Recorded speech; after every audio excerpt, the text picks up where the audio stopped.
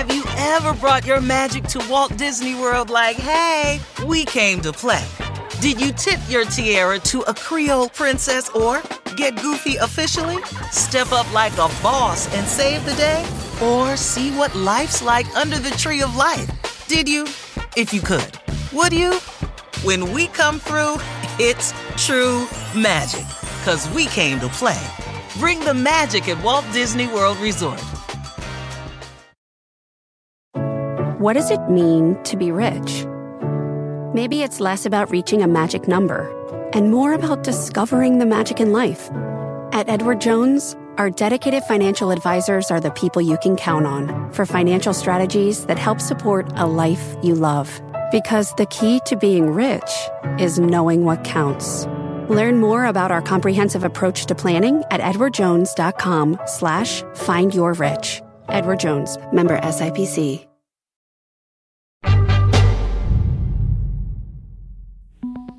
My guest today, Greg Norman, makes a second visit to the show. He was the #1 ranked golfer in the world for over 6 years, and he's also been extremely successful in business. He's designed over 100 golf courses, and he's built a global clothing brand and wine business. But it's his role as CEO and commissioner of the Renegade Live Golf Tour that has made him perhaps the most controversial figure in the history of golf. Some of my dear friends don't even speak to me because of this. That's their choice. If you don't want to talk to me again, happy days. Welcome to People I Mostly Admire with Steve Levitt. The Live Golf Tour is viewed by many as an existential threat to golf. If you're not a golf fan, it's probably hard to understand why everyone is so upset. But trust me, emotions are running extremely high. While there's been immense coverage of the controversy, there has been remarkably little discussion of the economics of the situation. Should we think of the existing PGA Tour as a monopoly? Is there a reason to think that competition is beneficial in this setting or destructive? Live Golf has been throwing around enormous amounts of money. Is that actually consistent with its stated goal of being profitable? Those are the kinds of questions I want to talk about today with Greg Norman.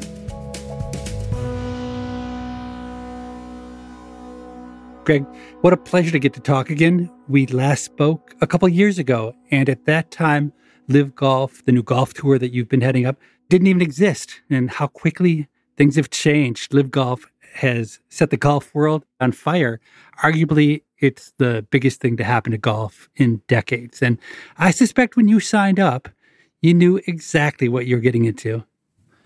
100%. And it is the biggest thing to ever happen to the game of golf in over 53 years. And when you think back over time, Arnold Palmer and Jack Nicklaus and a few others broke away from the PGA of America to start the PGA Tour. Why did they do that? They do it as players, right?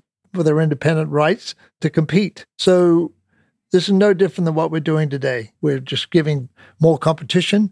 We're getting additional pathways for players to go play. They're independent contractors. We've created probably some generational wealth for some of these players. So at the end of the day, we just identified virgin space. We are starting a franchise model in golf that's never, ever been thought of before, let alone done. And why has this been possible? If you look across all sports around the globe, sports have become an asset class. And private equity and equity has been invested into many of these sports. So what happened with golf? We had an investor who wanted to come in and unlock this virgin space. So it's the first time in golf that's had an injection of close to $2+ billion committed to it to create this new competition, create this new format, create a new fandom, create new excitement for the people who come to our golf tournaments, and reach down to a new audience. So for people who haven't been paying attention, let me try to give a little bit of background. So with financial backing from the Saudi Arabian Sovereign Wealth Fund, Live Golf launched in October 2021 with USCO. And since then, roughly 70 players have signed on to be part of the Live Tour, including many of the biggest names and best players in the sport. You held 8 tournaments in your first season, and between prize money and signing bonuses, it's rumored that Live has transferred $1 billion or more to the players in the very first year. And that's more than twice as much as the PGA Tour, which has 5 times as many events and many more golfers per event. And while the generous payouts made your golfers very happy, it made a whole lot of other people really unhappy. It made the executives who run the major golf tours very unhappy. And it also, interestingly, seems to have made most of the mainstream golf media angry. And it certainly made vocal enemies of some of the most famous golfers who chose not to join, people like Tiger Woods and Rory McIlroy. So before we start dissecting the many fascinating issues at play here, I just want to ask whether you think my quick description of things was accurate. Yeah, it was accurate. The true depiction of the startup model that we've had. Yes, we've gone and ruffled a few feathers, but we ruffled the feathers of a monopolist that basically controlled the sport for 53 years. I tried to make a bit of a change back in 93, 94 with the World Tour, and again, ran into the same headwinds back then as what we're running into now. So they don't like change. They don't like competition. To see what's happened today on the PGA Tour, since LIV came onto the scenes, a massive amount of capital was injected back into the players onto the PGA Tour. So to be honest with you, the players on the PGA Tour should be giving a standing ovation to LIV, the league, and the players for stimulating this new injection of money. Okay, so I want to come back to that because I do think the issues of monopoly are the most interesting ones to talk about. But before we even go there, let's just be completely clear that you're obviously not an unbiased observer to all this. You are literally at the center of the firestorm. And this is a very unusual conversation for my podcast. So mostly I talk to academics, to authors. There just isn't that much controversy typically in the interviews that I do. And let's also acknowledge that there's no one here from the other side. And I'll try to call BS on you if something sounds really wrong to me, but I'm not an insider to this. And I can predict with near 100% certainty that people on the other side of the issue will be disappointed by my lack of effectiveness in representing their positions. Okay. But one thing that I've learned, you've probably dealt with a lot more controversy than I have, but in my own little world of academics, I've touched on some really controversial issues like the link between abortion and crime, and done a bunch of research on race and on campaign spending not mattering, things that have gotten people very upset, that have been very divisive. And one thing that I've found in my own experience is that it's really helpful in situations like these to be very explicit about whether the statements you're making are facts or opinions, because I think facts aren't divisive. Facts are things that everyone should agree on. So let's start with a fact, which has led some people to form negative opinions about LIV Golf, which is that the enterprise is funded by the Saudi Arabian Sovereign Wealth Fund, known as the Public Investment Fund, which is closely tied to Mohammed bin Salman, or MBS as he's often called. And MBS has, of course, been linked to the murder of journalist Jamal Khashoggi. And more generally, groups like Amnesty International have expressed concerns about human rights in Saudi Arabia. Are you surprised by the fact that the Saudi involvement has been such a lightning rod? Yes and no to some degree, but do the people really understand the facts of the PIF and what they've invested in the United States? Maybe not. The facts are the PIF invested in Boeing. So if you've ever been on a commercial flight somewhere on a Boeing aircraft, the PIF has invested in that. The fact, have you ever bought a ticket to a Live Nation show? The PIF invests into that. Fact, if you ever played EA Sports, PIF has invested in that. Have you ever used Facebook? PIF is an investor in that. You left Uber out. The Public Investment Fund has put a lot more money into Uber than they put into LIV Golf. Exactly. So when you look at the history and fact, right, the PIF is investing in other sports as well, too. And they will continue to invest in sport because sports, like I mentioned to you before, sports is now looked on as an asset class. Invest to get an ROI. They do their homework. They understand the market where they want to invest, whether it's direct or indirect. They want a return on their investment.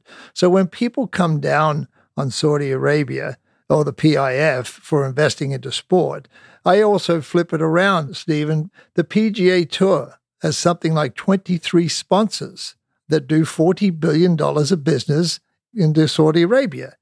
And then why is it okay for the U.S. government to do a $3 billion deal selling Patriot missiles to Saudi Arabia?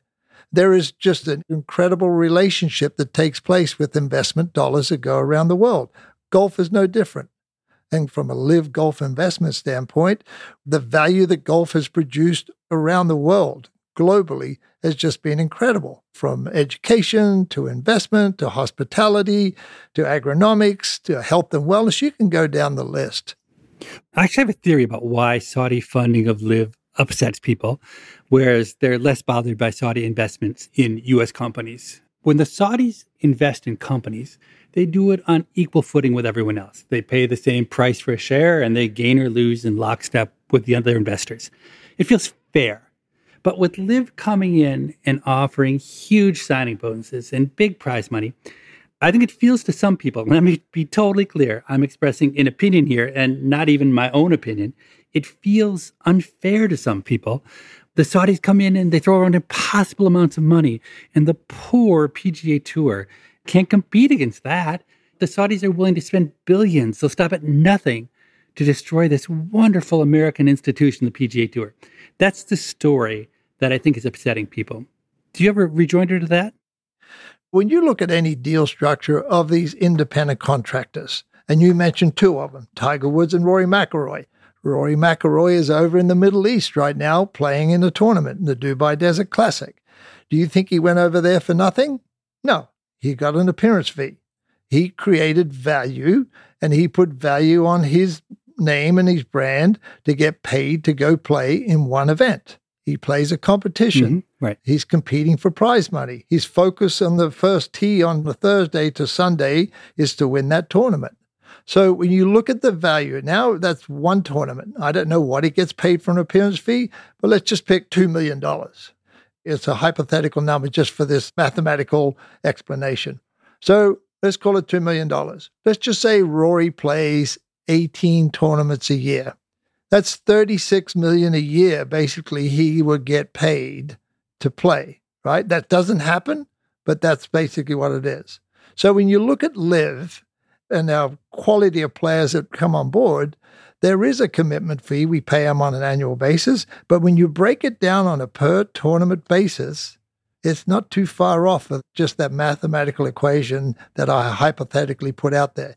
So I think what's hard for people to believe is, given the economics of the PGA Tour, it seems very difficult for people to think that Liv Golf actually has a goal of being a profitable entity.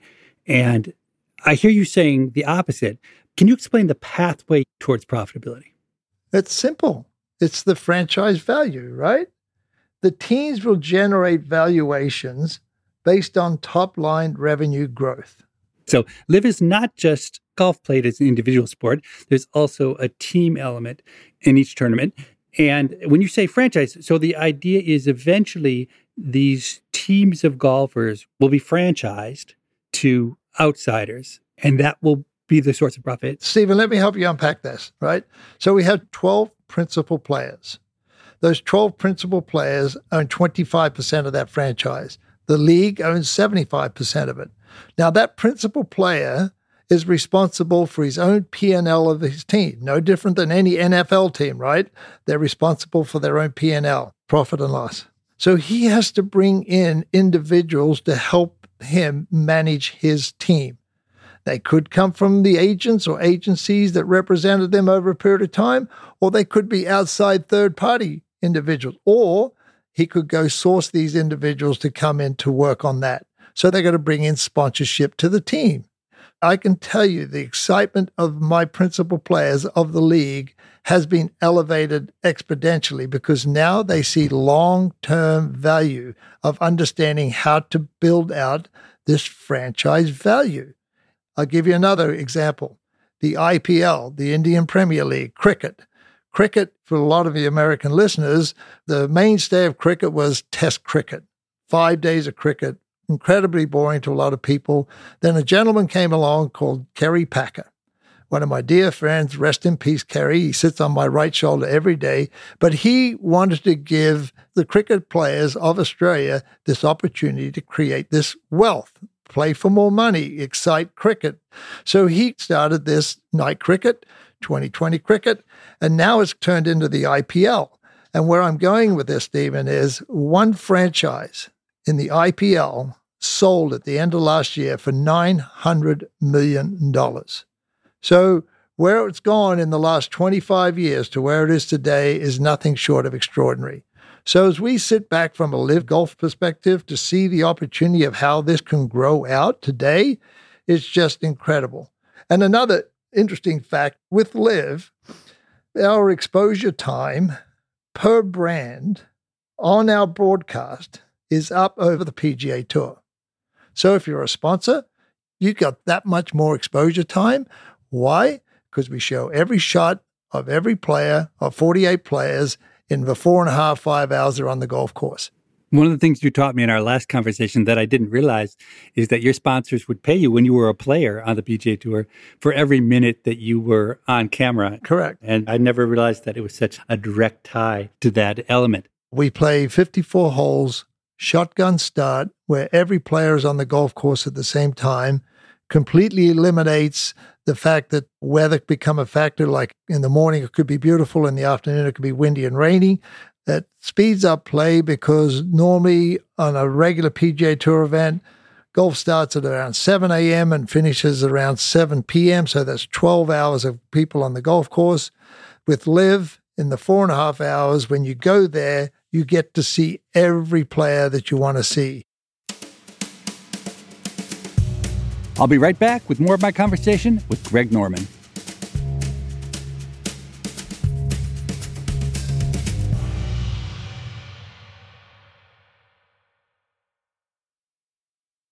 Have you ever brought your magic to Walt Disney World like, hey, we came to play? Did you tip your tiara to a Creole princess or get goofy officially? When we come through, it's true magic, because we came to play at Walt Disney World Resort.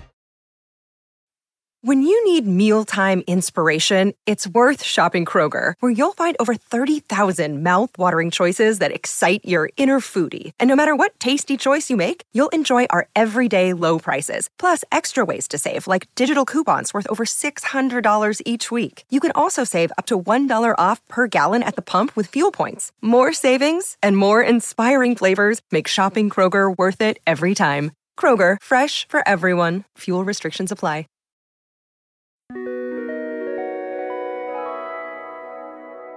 A skeptic would say past attempts to turn individual sports into team sports have not been very successful. I mean, I'm just thinking about the World Team Tennis League, which has been around since the 1970s, but I don't think has been very high profile. And I think about college golf, which is a team sport, garners almost no attention. Why do you think that LIV's team version will break free of this difficulty that has hindered individual sports being viewed as team sports? I think the investment dollars that are sitting there that's been allocated to LIV Golf Investments, the investments we're making in golf on a global basis. An interesting fact, Stephen, the aging demographic of the people who watch the PGA Tour is very high. It's 67 years old, 66 and a half, 67 years old, right? Wow, so I'm on the young side of the PGA Tour launches. So you're on the young side. And you know what LIV did? Because of its format, because of its fan excitement, 60% of people who watched us in 2022 were under 45. That's interesting, yeah. So we understand the opportunity, and we completely understand the total neglect, the monopolist, like the PGA Tour, harboring their same tiny little box that they lived in for whatever they wanted to do and keep control of that. They just didn't have the foresight to go out there and look where this unlocked value really sat. Am I happy for my players? 100%, 1,000%. But I'm happier for the fans out there. Okay, so I got to say, I'm still skeptical of the team side. And in particular, one of the things that surprises me is that every example I can think of where individual sports generated team-based excitement were tied to national boundaries. So you got the Olympics, the Ryder Cup in golf, the Davis Cup and the Billie Jean King Cup in tennis. I would have expected that you would have organized your LIV franchises around geography. I could imagine Americans being really excited to see who makes the American number one team versus who's relegated to the number two team or the number three team. And Americans being furious when the South Africans or the Swedes beat out the American team.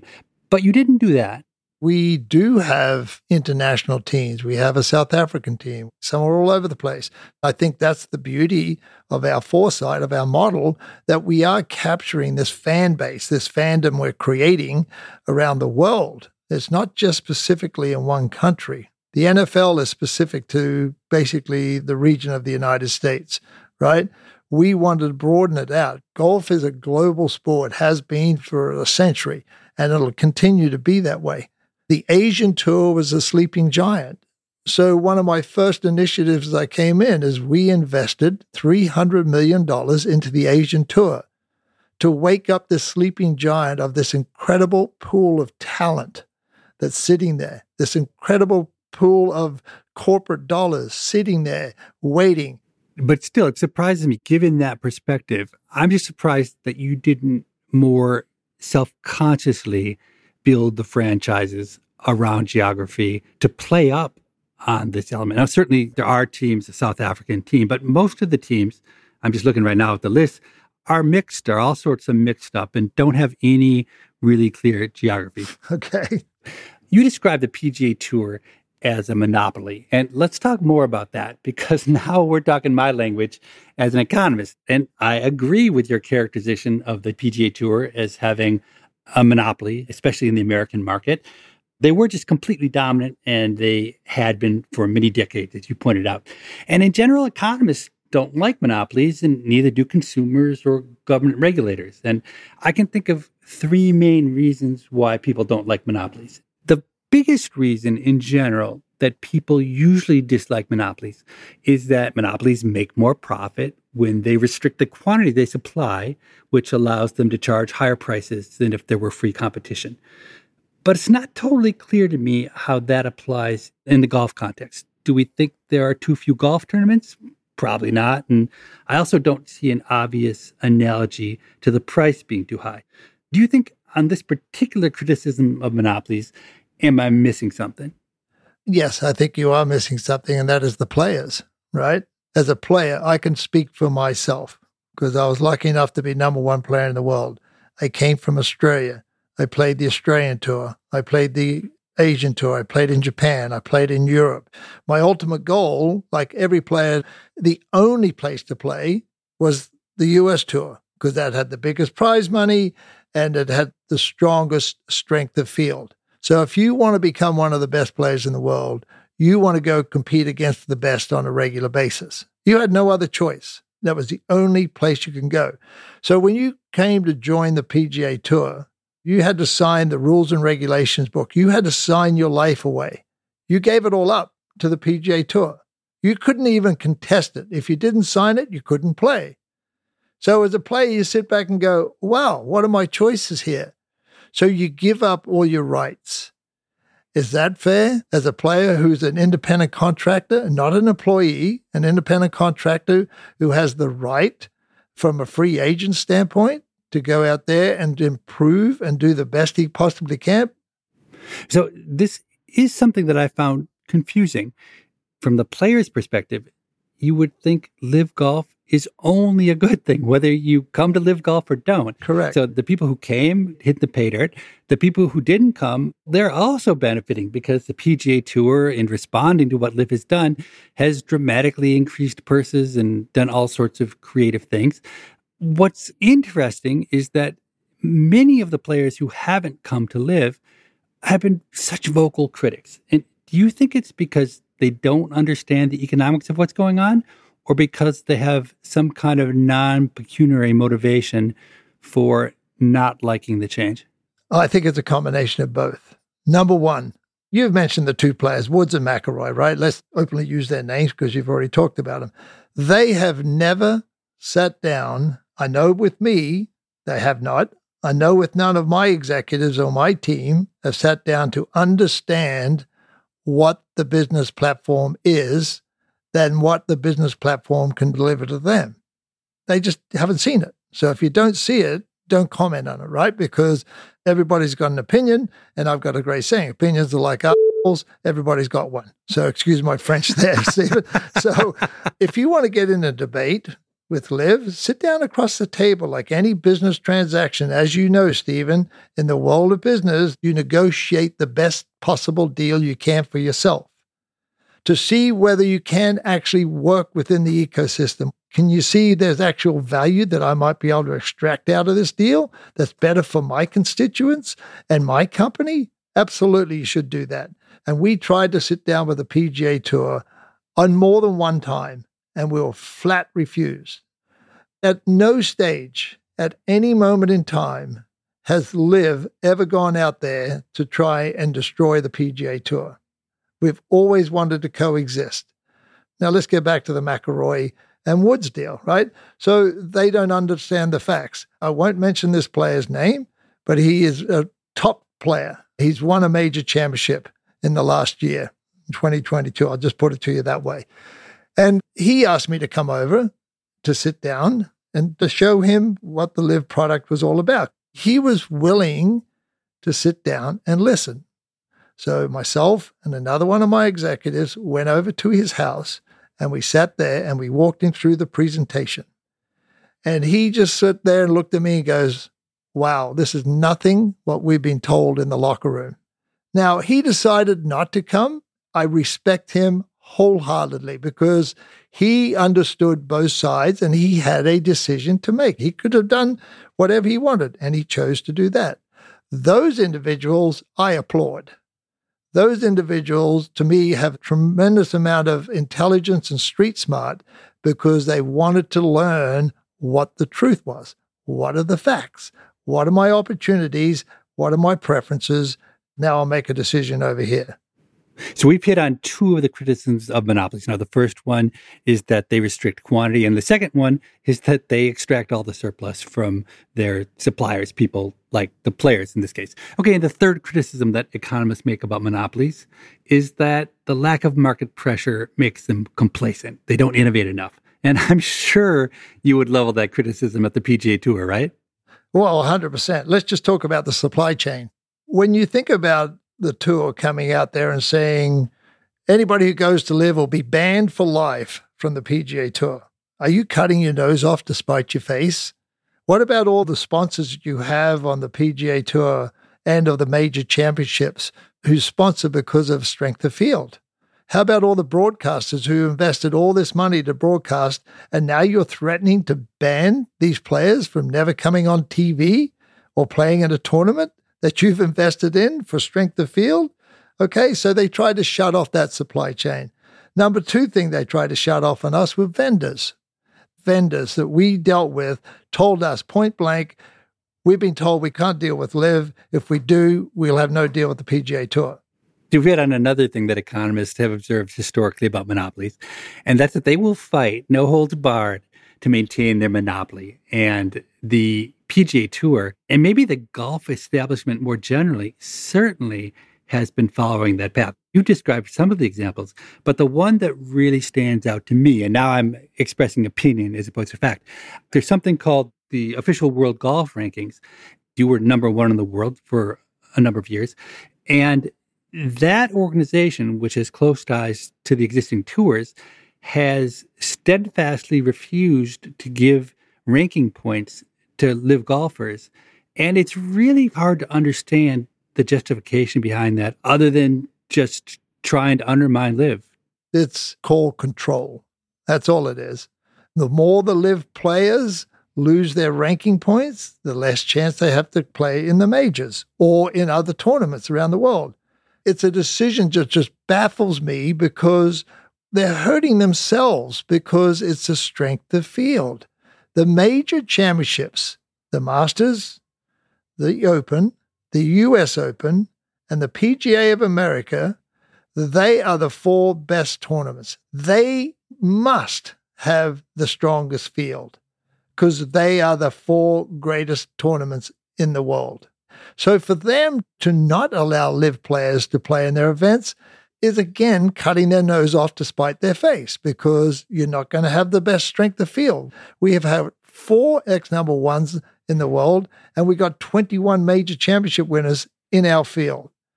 Why would you not want that quality of talent playing in every major championship Why would you not do that for your broadcaster, for your sponsors, for your fans who buy tickets? My gosh, it just doesn't make logical sense, Stephen. I mean, it makes sense from a deterrence perspective, right? Their goal is to maintain the status quo, and they want to deter players from jumping over. What's interesting is that they haven't been that successful. Also, the deterrent to try and stop us, all their rhetoric has stirred up the DOJ, the Department of Justice. Not us, the DOJ. When you start throwing out, you're going to ban players from ever playing the game of golf on the PGA Tour, you start throwing this stuff around left, right, and center, or start threatening vendors and banning vendors, the DOJ is going to come knocking on your door going, hello, the PGA Tour, you think you're bulletproof because you're golf? No. The Department of Justice, they've started an investigation, totally independent to our lawsuit. We have nothing to do with it from a LIV's perspective, but that's because of them just going out there and just being half-cocked with their attitude and threats of bans.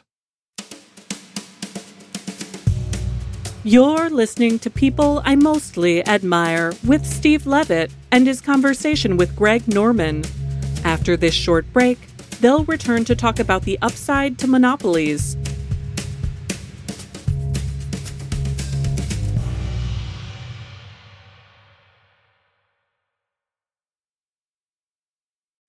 Feel the pulse of the city. Feel the beat of the drum. Feel the bass blow your hair. In Las Vegas, live music delivers much more than sound. It's where music comes alive with artists like Megan Thee Stallion, Maroon 5, Carrie Underwood, Shania Twain, Babyface, Lionel Richie, and many more. Every show is a playground for your senses. See the full summer lineup at visitlasvegas.com. Have you ever brought your magic to Walt Disney World like, hey, we came to play? Did you tip your tiara to a Creole princess or get goofy officially? When we come through, it's true magic, because we came to play at Walt Disney World Resort.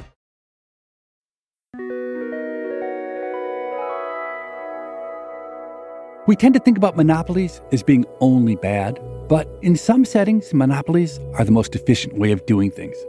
Is golf one of those settings? I'd like to talk about that, and also about Greg Norman's failed attempt to create a rival tour 25 years ago and the personal vindication he must feel on getting a second chance to challenge the PGA Tour. We've been talking about monopolies as being bad, but there is one economic setting in which a monopoly is good, and that's a setting that economists call a natural monopoly. So say you want to build an electrical grid to deliver power. It's expensive to build, and it might be inefficient to build two parallel electrical grids. So in that situation, a monopoly is a natural outcome. And I think there are actually some parallels in sports, because people value seeing the best players compete against the other best players. So in that sense, having two leagues can be inefficient, like having two separate electrical grids. So some would say it was bad for hockey when the World Hockey Association took talent away from the NHL in the 70s, or when the USFL did that in football in the 80s. And I'm sure as a player, given everything I know about you, you wanted to be teeing up against the very best every time. So doesn't it bother you that LIV might lead to a bifurcated golf world where maybe only in the four majors, or not even in the four majors, you find most of the best players? Well, that's been going on for 4 decades. We all come from different regions of the world. You've had great players from Southern Hemisphere, Northern Hemisphere, everywhere. And at the end of the day, we scatter ourselves around and play different tours. All the best players never play consistently on the PGA Tour. So the PGA Tour came out in response to LIV of bifurcating their tour. Now, I don't know the exact number, but they took, let's just say, there's 14 events, I think it is, that became elevated events. In other words, the players got together at a tournament and say, all of us have got to band together, the best players in the world, so we all go play the same tournaments together. So the PGA Tour responded by saying, we will create these elevated events where the best players on the PGA Tour go to play. So the PGA Tour upped the prize money for those elevated events. The sponsors had to step up to the plate to pay for that extra prize money. Now they know they're going to get the best players on the PGA Tour at that given time. The non-elevated events are the ones now where the top players do not have to go play. So those tournaments are going to drift by the wayside. If you're a non-elevated event on the PGA Tour, you imagine if you're a sponsor, you're going to go, hello, I'm never going to see the McIlroys of the world and the Schefflers of the world and the Thomases of the world. You're never going to see them because they've committed to play these tournaments over here that are elevated events. So they recognize their weakness because of what LIV delivered, right? A platform where you got the best players playing against each other week in and week out. My guys, my 48 guys, love competing with the intensity level of 48 of the best players in the world every time they tee it up. It's not like DJ's playing this week and Brooks and Phil and Cam are off on a holiday fishing somewhere. No, they're all together. They're playing. My gosh, it's just crazy. The hypocrisy of what they're doing and how they're going about it is just insane. So let's go back to innovation. We talked briefly that perhaps because the PGA Tour has been a monopoly, they haven't been very innovative. But in response to LIV, there's just been an explosion in innovation, both in terms of formats and in terms of purse sizes and all that. It must be so bittersweet for you to see the PGA Tour spring into action, doing things you probably approve of, but only doing them because of a desire to destroy what you're trying to build. Yes, it is, actually. The question that people do ask me, what's the hardest thing that's happened to you since I've been in charge of LIV Golf Investments? And it is that. I've been very blessed in my life. I was lucky enough to hit a ball from point A to point B better than most, be number one in the world. I got a brand. My success is there. I feel sorry, be honest with you, that these players out there who haven't made it to the level of a very small handful of them have missed this opportunity of playing for this money that was there. There was a reserve pot of money sitting there. For what reason? I feel so sorry for these players. And I wish these journeyman players would get a voice on their own and stand up and fight for their right and ask these serious questions. Like even me as number one player in the world, I was asking questions about, okay, why don't we pay a per diem to the players who missed the cut on the PGA Tour? These guys fly in, they're doing their practice rounds, they're paying for their hotel, they're paying caddy fees, they're paying for their own expenses. They miss the cut, they're out. Pay them a per diem, for God's sake. This is going back decades. I suggested this to the PGA Tour. They looked at me like I was an idiot. I wanted to wear a microphone on the golf course when I was number one player in the world. And I said, you got to understand, my fans want to hear what I have to say on the golf course. I won't swear, I promise you. Just let my fans understand and hear. Let the TV viewer sit on the edge of their seat, not laying back on a couch snoring. Sit on your edge of your seat to hear what the number one player in the world is talking to with his caddy. Or you just idle chit-chat with the gallery walking down. Bring the people to you. Those are the things that I wanted to do. And, yeah, they looked at me like I had three heads. But at the end of the day, I feel sorry for the masses of golfers out there who never got the chance to benefit from all this money that was sitting in the coffers somewhere that should have been used for the constituents. So we talked a lot the first time you were on the show about your attempts to build a competitor to the PGA Tour 25 or 30 years ago, which made it right to the 11th hour and then got quashed. Does it feel a little bit like redemption that this time you've really got LIV out there? No. Stephen, let me just put this to bed. A lot of the media have been trying to stir this up over the last 12 months. I can tell you on your show, categorically, with my hand on my heart, it's got nothing to do with vindication. What I am doing is right for golf. It is right for the players. It's right for stakeholders. It's right for the fans who support. I'm doing it because it's the right thing to do. And everything else will fall into play. I tried before. It didn't happen, not because of my failure. It happened because extensive lobbying in Washington, D.C. I was up in front of the FTC, where the middle management of the FTC highly recommended back in those days to take a look that the PGA Tour had a monopoly. The PGA Tour went lobbying on Capitol Hill, and a couple of senators forced the issue, and the FTC didn't investigate the PGA Tour. And my whole dream fell apart. And the players who agreed to come on board, they said, well, so sorry. So I had to pack my bags and go back. And what did I do? I went back on the tour and I played, I performed, I won, and I just walked through that door and said, okay, that's done. I was lucky enough to have that knowledge, experience, desire, and willingness to try it again. You were living a fantastic life before LIV, one of the greatest golfers of all time. You then built a thriving business empire.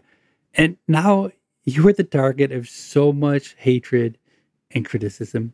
Now, knowing what you know now, a year into LIV, if you could go back in time, would you say it's just not worth it?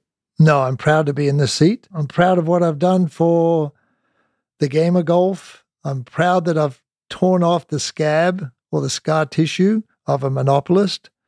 I'm proud of what I've done investing into the Asian Tour and redirecting money to a sleeping giant.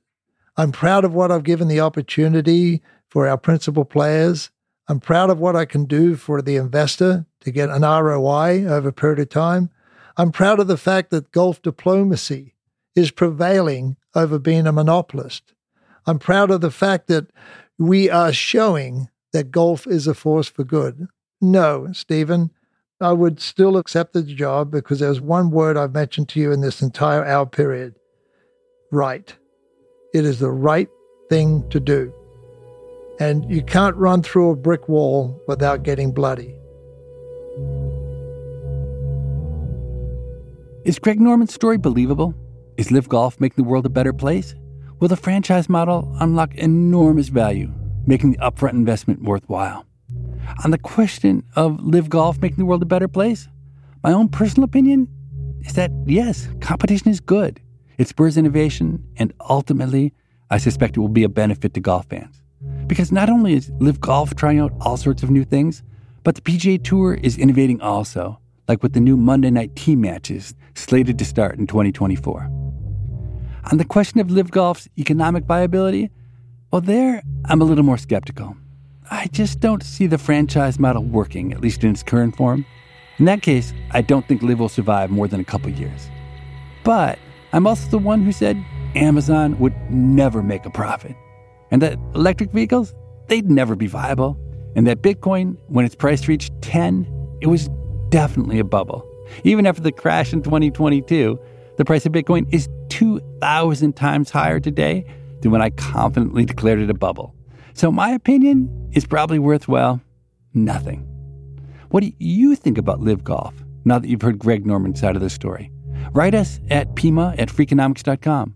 That's PIMA at freakonomics.com. I'm curious to hear what you podcast listeners think. So now it's the time where we take a listener question, and let me welcome my producer, Morgan, on to help us walk through that. Hey, Steve. So a listener named Cindy wrote in to ask about a sustainable economy. Cindy writes, "It seems that human society defines a successful economy as one that makes a lot of money and keeps growing, but that approach seems flawed for obvious reasons. I have been wondering whether it is even possible for there to be a sustainable economy that produces goods and services, but also appropriately values human connection and fulfillment and prioritizes working with nature and protecting our soil, air, and water." What do you think, Steve? Well, that is a great question, a hard question. Let me just start by saying that the link between economic growth and degradation of the planet is not as obvious as it would seem, because in economic parlance, caring about nature is what we call a luxury good. As societies get richer, they put more emphasis on preserving nature, on valuing nature, and on preserving their own health. So trying to cut pollution and toxins and whatnot. Of course, the U.S. has a huge carbon footprint. But on other dimensions, they put a lot of effort and resources into trying to preserve nature and the environment around them. And so it's not completely obvious that growth is directly the enemy of saving the planet. So I'm a little concerned about this because this idea that concern for the environment is a luxury good there's a lot of research out there that indigenous communities and quote unquote poorer people are actually the biggest protectors of biodiversity and the environment. So I don't know if we can say that environmental care and conservation practices are actually a luxury good. You are 1,000% correct on that, Morgan. Indigenous communities have lived for thousands of years in harmony with nature. And there's not any question that if you organize society like the indigenous societies are organized, it will be better for the planet. But at the same time, I think we're facing this reality that we have 8 billion people on the planet, and almost none of them are living that indigenous lifestyle. And so I think there is value in tackling Cindy's question and saying, given our market economy, given the scale of human existence right now, what can we do within our economic frameworks to try to preserve the planet better? So what can we do to fulfill Cindy's vision? I think we have 2 tools that we can try to use. The first one is just to recognize that there is an enormous bias in a market economy against the planet, against nature, because typically there are no prices placed on things like pollution and degradation of the planet. And prices are the most powerful driving force within a market economy. So we try to put prices on the things we care about. And the easiest one, the leading example, is a carbon price, a carbon tax. And we've talked about that many times on this show, that almost every economist believes that the simplest, best, and most effective way to try to combat climate change is to put a price on carbon so that people begin to internalize the costs that they're imposing on the planet with their decisions when they're burning fossil fuels. I think the economics of that are cut and dry. There's just no political will to try and go ahead and do it. And what's your second thought?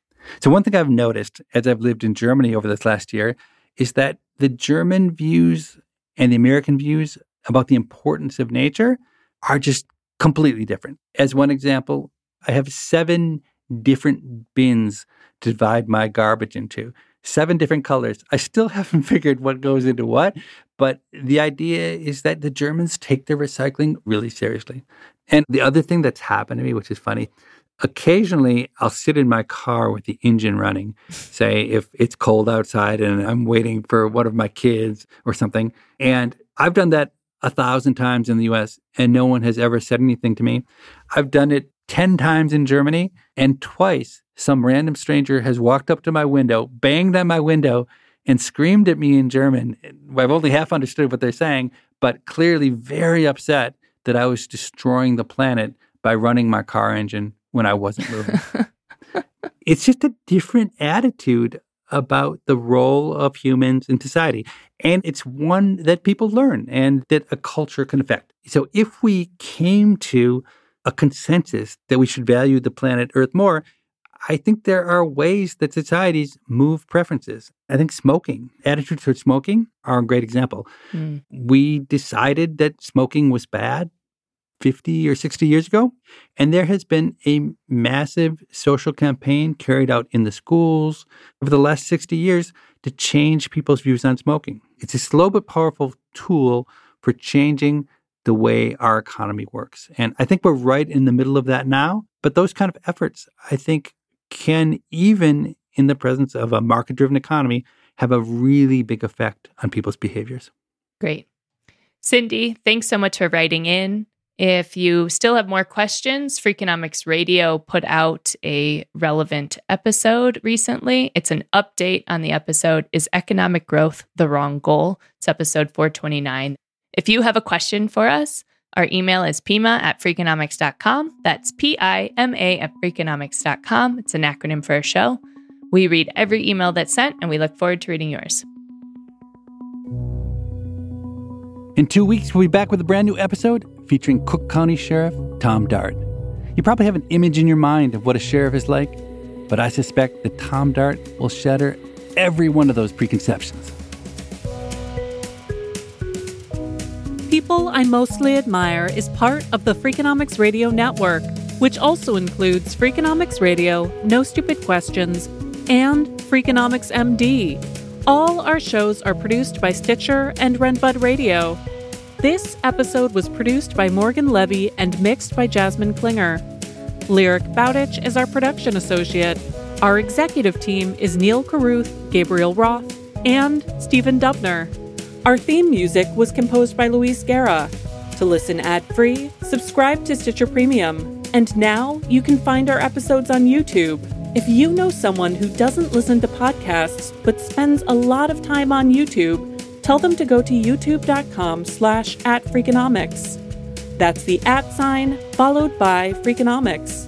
We can be reached at pima@freakonomics.com.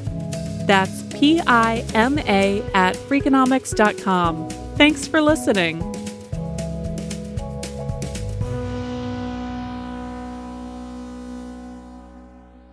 That was way too long. I apologize.